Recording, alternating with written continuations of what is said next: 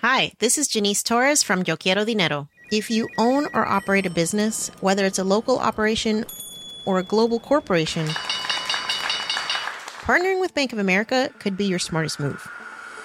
By teaming with Bank of America, you'll enjoy exclusive digital tools, award-winning insights, and business solutions so powerful, you'll make every move matter. Position your business to capitalize on opportunity in a moment's notice. Visit bankofamerica.com/bankingforbusiness to learn more. What would you like the power to do? Bank of America N.A., copyright 2024.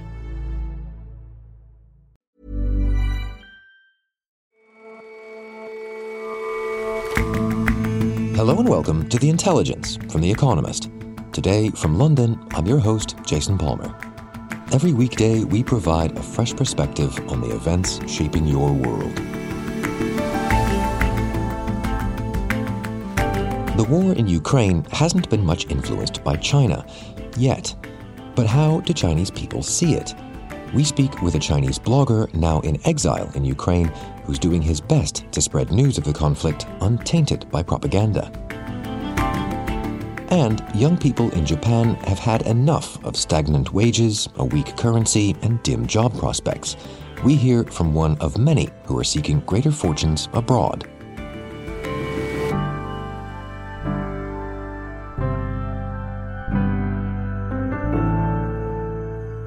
First up, though,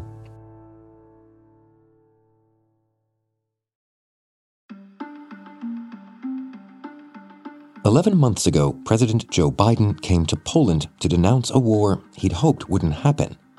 Yesterday, he returned to the capital Warsaw and came out swinging. And I'll repeat tonight what I said last year in the same place.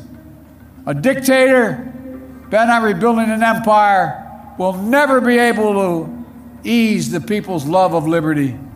Brutality will never grind down the will of the free. And Ukraine will never be a victory for Russia. Never." Mr. Biden mentioned Vladimir Putin by name 10 times. Russia's president had given his own speech earlier, a rambling 2-hour affair laced with false claims about Ukraine and the war, which he said the West had started. А мы использовали силу и используем, чтобы ее остановить.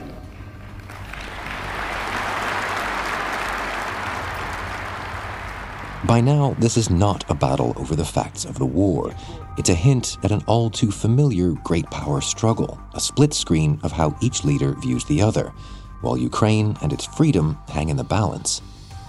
Yesterday we had the remarkable prospect of the presidents of Russia and the United States almost at the same time giving totally contrasting speeches about their understanding of the war. Edward Carr is The Economist's deputy editor. In Moscow, Vladimir Putin blamed the war on Ukraine and the West and made no mention of the fact that he'd suffered a number of reverses over the past year. And then just shortly after that, in Warsaw, Joe Biden rebutted that forcefully, declared America's commitment to Ukraine and explained why he felt that this war was all about rejecting Russia's aggression and tyranny and supporting freedom and democracy in Ukraine. So let's look a little closer at both those speeches. What did we learn from what Mr. Putin said? There were two interesting things about Putin's speech. The first was, I think, his attempt to send the signal that this special military operation is now normal. He put in all sorts of changes to housing for troops, to benefits, to recruiting weapons scientists. He made it sound as if this was the state that Russia's going to be in for the long haul, and he sent a signal that way. The second thing was his suspending Russia's participation in the New START nuclear arms agreement with the United States. Заявить сегодня о том, что Россия приостанавливает свое участие в договоре о стратегических наступательных вооружениях.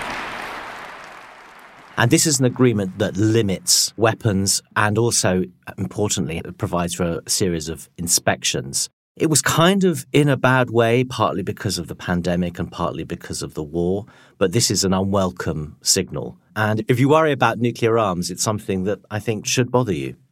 And in turn, the forceful rebuttal you mentioned from Mr. Biden, what did you hear in all of that? I think there was a lot of messaging here. He clearly listened to Putin's speech, and he wanted to send a signal too that the alliance behind Ukraine is firm and committed.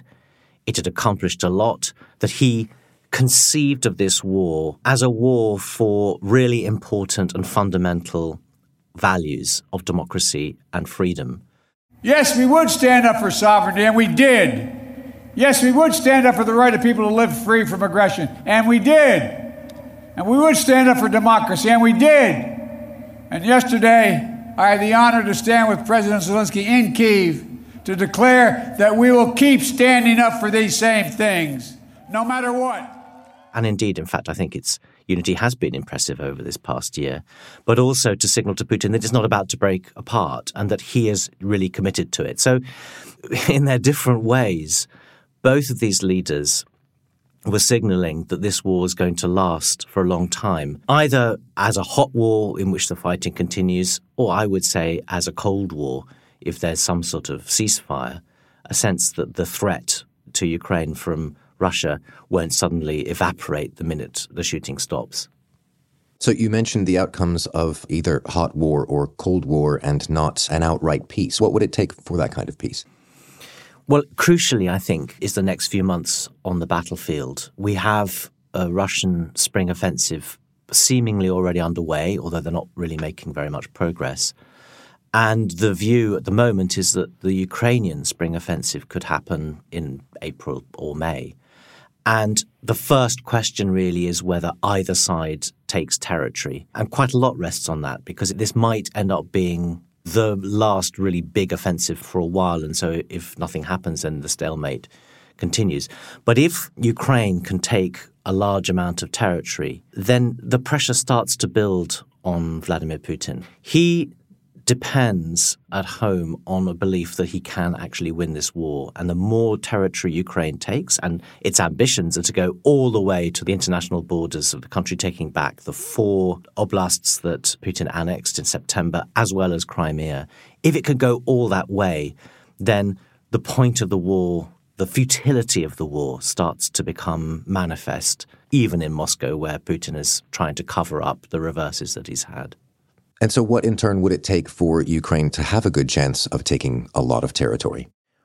It's not clear it can, but if it's to have any chance, it needs arms. It needs spare parts, it needs munitions, longer-range artillery, and ultimately, I think it needs aircraft. And part of the reason that it's not getting these faster is a sort of reluctance on the part of its backers in the West, because they're worried about escalation from Russia.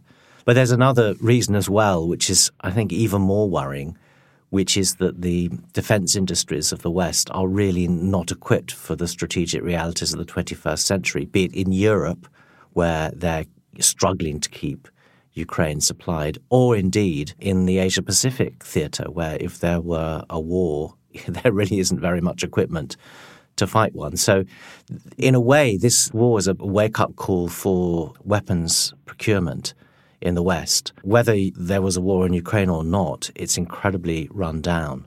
So there's a question for me about whether Ukraine gets the arms it needs to win the war. And then just imagine that there's a peace, a very insecure peace, I'd argue, because if Vladimir Putin's still in power, he'll still have designs on Ukraine. That's very clear. And of course, Russia has the same problem with munitions. It's getting through them very, very quickly, and it lost a huge amount of equipment. But the difference is, and it came through very clearly in Putin's speech yesterday, is that he's gearing the entire economy towards fighting this war. The factories, employees, the government budget, enormous amounts of resources are going to go into helping his troops prosecute the war, whereas in the West, there are many other calls on public spending, healthcare, welfare, you name it, cost of living crisis. And I think you need to sort of see it in those terms. And you mentioned that the peace that might result would be an insecure one. How to make it more secure? How to make sure this doesn't happen again? I think one of the things that you can see in Putin's attitude all the way through this war is that he's not about to give up. And there's a real worry in NATO that if there is a peace agreement, it'll take him 3 to 5 years to rebuild his army. And he'll show no compunction about breaking any agreement he makes. He's already broken agreement in Ukraine. And so what you need to do is, once the fighting is finished, you need to give Ukraine security guarantees. The most powerful of these would be membership of NATO. But that entails risks. And all the way through the war, NATO members have wanted to avoid direct contact with Russian troops for very good reason. You do not want two nuclear-armed powers confronting each other directly on the battlefield.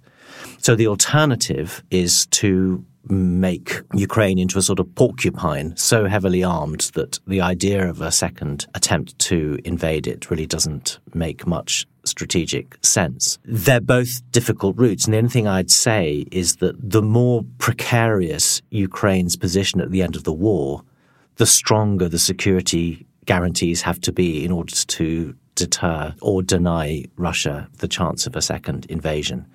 But this threat will remain, I believe, for as long as Vladimir Putin's in power, and quite possibly during the tenure of his successor. This is a long haul. It's not going to be over this time next year. Edward, thank you very much for joining us. Thank you, Jason.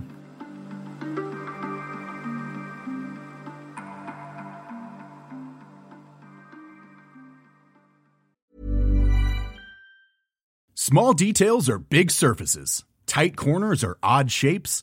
Flat, rounded, textured, or tall. Whatever your next project, there's a spray paint pattern that's just right. Because Rust-Oleum's new Custom Spray 5-in-1 gives you control with 5 different spray patterns.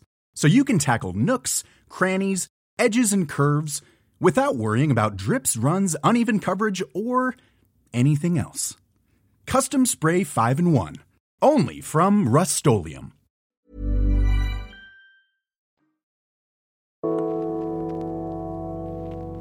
Even though China has never officially taken a side in the war in Ukraine, it's been pretty clear what side the government is on. Barclay Bram is an assistant producer for The Intelligence. First, there was Xi Jinping's announcement of the no-limits friendship between the two countries on the eve of the war. The Ministry of Foreign Affairs has also taken a firm line. 美国作为乌克兰危机的始作俑者，如今却成了隔岸观火、坐收渔利的最大赢家。 They say things like the US is the biggest winner from the war and the originator of the Ukrainian problem. Most nights on the evening news, the Xinwen Lianbo, Chinese viewers are fed Russian talking points about the war. 俄罗斯国防部28号称，俄军在第聂伯罗彼得罗夫斯克打击了乌军坦克旅，在库皮扬斯克、南顿涅茨克等方向。But from Odessa, one Chinese man has been trying to fight back against the propaganda. 晚上好，我是吉贤，中国人，北京人。这本护照是马其顿使馆发的。 Wang Jixian, a 37-year-old software engineer originally from Beijing, has been vlogging his experience of the war. So tell me more about his story. Well, I actually called him last week. We had to reschedule our interview because of power cuts. When we spoke, he warned me that air raid sirens had been going off all morning. He came to Ukraine from Macedonia, where he'd been working before. He arrived in 2021. So he was there before the war started. Why didn't he leave when it did? I asked him that, and he told me about his initial reason for staying. One of the reasons is I want to support here people. Also, it's not, I don't feel in this such a region I should just walk away. I start feeling myself is part of those Ukrainians because my colleague, my friends, they are all here. And we've been working together for so many years. That's initial motivation why I'm staying here. But then during the war, he actually got married, and that gave him a new reason to stay. Ukraine had become his home. And what is it that pushed him to make videos about his experience? He had an interesting answer to that. I asked him why he started blogging, and he told me that that was the wrong question. It's not about why I started. It's more interesting about when I started, right? I'm not a professional news reporter, vlogger. My work is programming. So before the war, I'm the guy almost not talking so much on social media. The reason why I make this decision when I started is Right after the war, I started vlogging things. And why I started? Because there are so many rumors that bothers my life. He wanted to push back against the misinformation that was spreading at home. When people would say everyone was going hungry, he'd film something in response. I say it's not very true. And I go to the green market, the food market, to show them, see, we have a beefsteak, we have a fresh fish, we have a food. We don't need to eat bread and hiding ourselves every day in the basement like the rumor says. When people say, I don't have food, I say, no, I have food. Here is the food. So how did people respond to these videos? Well, the reaction has been pretty mixed. Internationally, his videos have been well received. On YouTube, he gets favorable comments from the Chinese diaspora. But within China, a lot of people have attacked him. They say he is 精神乌克兰人, spiritually Ukrainian. Now, that may sound like a good thing to us, but from the perspective of the people applying that label, it's akin to calling him a Nazi. But he's careful not to blame those people. As he said, after thinking hard about it for over a year. So, in reality, we have Wang Xinban. There is a censorship agency which controls all media. Like we have a policy now, and now it's even getting stronger. Having been fed a diet of Russian propaganda by Chinese state media, average people can't help but view his content through that lens. But he wants to push people to see a diversity of opinions. 今天我无党派，那个党我不爱他，有错吗？你爱他如命，你视他为媳妇儿，我不喜欢你媳妇儿，有错吗？因为我不喜欢你的媳妇儿，你的妈，你就要杀了我，你正义吗？ In one video he says, I have no love for that party. Does that make me wrong? You love it with all your life. You think of it as your wife. Well, I don't like your wife. Is that my fault? You want to kill me just because I don't like your wife, your mother? Does that make your cause the righteous one? So on an issue as divisive as a motive as this, you might expect he was going to get a lot of online abuse. That's right, but it hasn't just been abuse. His videos have all been deleted from the Chinese internet. But worse, his government ID has now been blocked from registering on any website in China, virtually blocking him from the internet entirely. Another sad moment, I talking to myself on WeChat. I turn on my WeChat, I leave a message to myself, and I see the message right away rejected back to me. This means that he can't communicate with any of his family back home. He can't make online purchases. Even streaming music, that's no longer possible.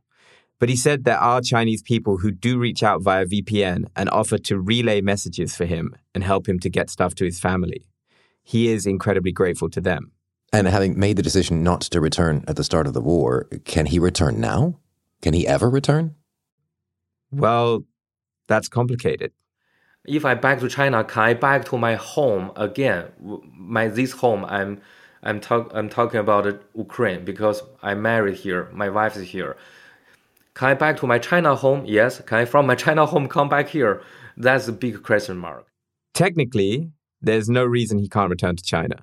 He has a Chinese passport. But there's a real fear for his safety. He could be arrested for the things he said in his videos. He's also unpopular with many people who take Russia's side in the war.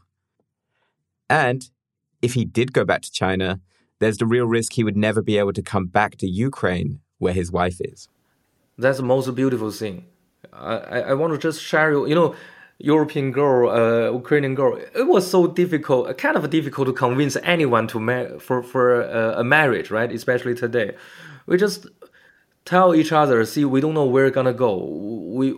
One day we will die. I mean, yeah, normally we will die because we are old, but now we don't know which bomb gonna just take away our life.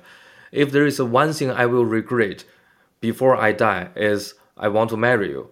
Yeah, if I don't say that and tomorrow or me or you no longer exist anymore, I will hate myself for the rest of my life. So let us do something to not make us regret. Then we married. But that's what I find really touching about Wang's story. His story is also a love story. We hear a lot about how awful the war is and all of the suffering of the people involved. But there are these moments of beauty. There are these really human and touching things that happen. I spoke to Wang on Valentine's Day. I hope when you publish this broadcast, at that moment, we're still alive, my home's still here. Because recently I hear so many news, and especially for the coming days, the war is keep upgrading. Like the Syrians is much often than a month ago. I don't know. This moment I'm still alive. We don't know what happens tomorrow. But what we can do is today is Valentine's Day. I will have to make my wife to becoming the most lucky girl. That's my mission today. Barclay, thanks very much for your time. Thank you, Jason.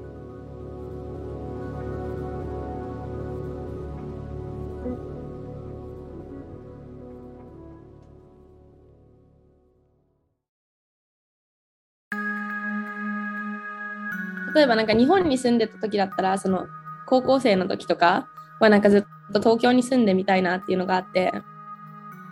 a lot of young people in Japan, Ochiai Yuri was struggling to make ends meet. やっぱ自分が住んでたのが東京っていうのもあったんですけど、でも給料に対して家賃でほとんど持ってかれるし。She was frustrated by a job that paid her too little to live comfortably, and she was unable to picture a better future for herself in Japan. So eventually, she left for Australia, where she could make a lot more. And she's not the only one. So, Yuri is one of a growing number of Japanese youth drawn to work abroad. Moika Iida writes about Japan for The Economist. Places like Australia, Canada, and America are popular destinations. Applicants for Australia's working holiday visa more than doubled in 2022. Working holiday is a program that allows people under the age of 31 to live and work in the country for a year. And Indeed, which is a recruitment platform, reports seeing record numbers of searches for overseas jobs. And study abroad agents in Japan have started advertising the term dekasegi ryugaku, which means earning money while studying overseas. And it's been picked up quite extensively in Japanese media as well. This is quite interesting because dekasegi, or economic migration, is usually a term that Japanese people associate with migrant workers from developing countries, but now they're using the term to refer to Japanese people or people who live in a rich country. And the idea that these study abroad agents are selling is that going abroad isn't just good in terms of gaining life experience, but it also makes sense economically. You can go abroad to boost your salary. And is that true then? This trend really is a reflection that Japanese can simply make more money abroad? It's true in places like Australia, the minimum wage is twice as high as Japan's, and the weak yen has made it more lucrative to work and earn money in a foreign currency. The average annual wage in Japan is around $40,000, well below the OECD average of around $50,000. And Japan has a heavily seniority-based employment system, so young people have it especially hard. If you're a recent graduate from a university, even if you have a white-collar job, you can only expect to earn around 220,000 yen, which is about $1,600 each month. And so those kinds of salary prospects then are leaving Japan's young people pretty disillusioned, I guess. It does seem like the economic situation in Japan is making young people feel quite anxious. A survey by a non-profit called Nippon Foundation showed that only 14% of young Japanese believe that their country's future will get better. And there's reasons apart from the economic ones. There's also cultural reasons as well. A lot of Japanese youth are dissatisfied with Japan's rigid corporate culture and lack of work-life balance. So that makes them drawn to places like America, Canada, and Australia. But surely there's a danger to those who remain in Japan if a lot of talented, ambitious young people just want out of Japan. There are still some barriers that prevent Japanese people from going abroad, like lack of foreign language skills. So finding an overseas job is still far from a mainstream option, but frustration towards low wages is very much there. And Japan already suffers from population decline and acute labor shortages, so it cannot afford to lose any talent at all. So it's very worrying that a bigger exodus could be looming. And also Japan heavily relies on migrant workers from places like Southeast Asia, but wages in neighboring countries like South Korea and Taiwan are increasing. So it's very likely that these migrant workers could also start going to these countries instead. So surely Japan's government recognizes this threat and this trend. Is there anything policy-wise it's been doing? There is more of an effort to increase wages in Japan, but it's probably necessary for government and industry to think more seriously about how to retain young talent. Of course, there are still a lot of people who prefer to live in Japan, and there are also economic advantages. So if you go to places like Australia, wages are much higher, but prices and living costs are much higher as well. Inflation has hit Japan. It's been much more moderate than elsewhere in the rich world, and housing in Japan is also a lot more affordable. Yuri, who we heard a while ago, moved to Australia a year ago, and now she misses certain things about home. 結構なんかもう電車とかも時間に来るし、なんか So Yuri missed everything being so orderly and well-maintained. She said in Japan it's very rare to feel any kind of inconvenience. For instance, the trains always come on time and the customer service is great. こっちで働いてみて、いや、これもう日本で働けないかもしれないって思って。But she doesn't see herself going back to Japan and working there. So it seems like the general sentiment expressed by a lot of young Japanese people, including Yuri, is that visiting or being a tourist in Japan is great because everything's so convenient and cheap, but it's terrible to work there. So Japan has to find ways to convince its young workforce to stay in the country. Otherwise, more and more talent are likely to leave the country.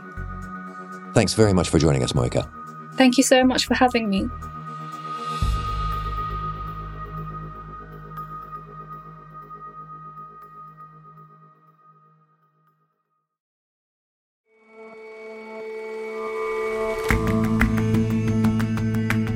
That's all for this episode of The Intelligence.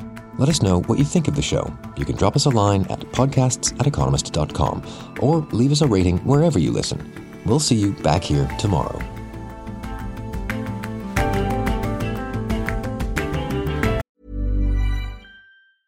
Small details are big surfaces. Tight corners are odd shapes. Flat, rounded, textured, or tall. Whatever your next project, there's a spray paint pattern that's just right.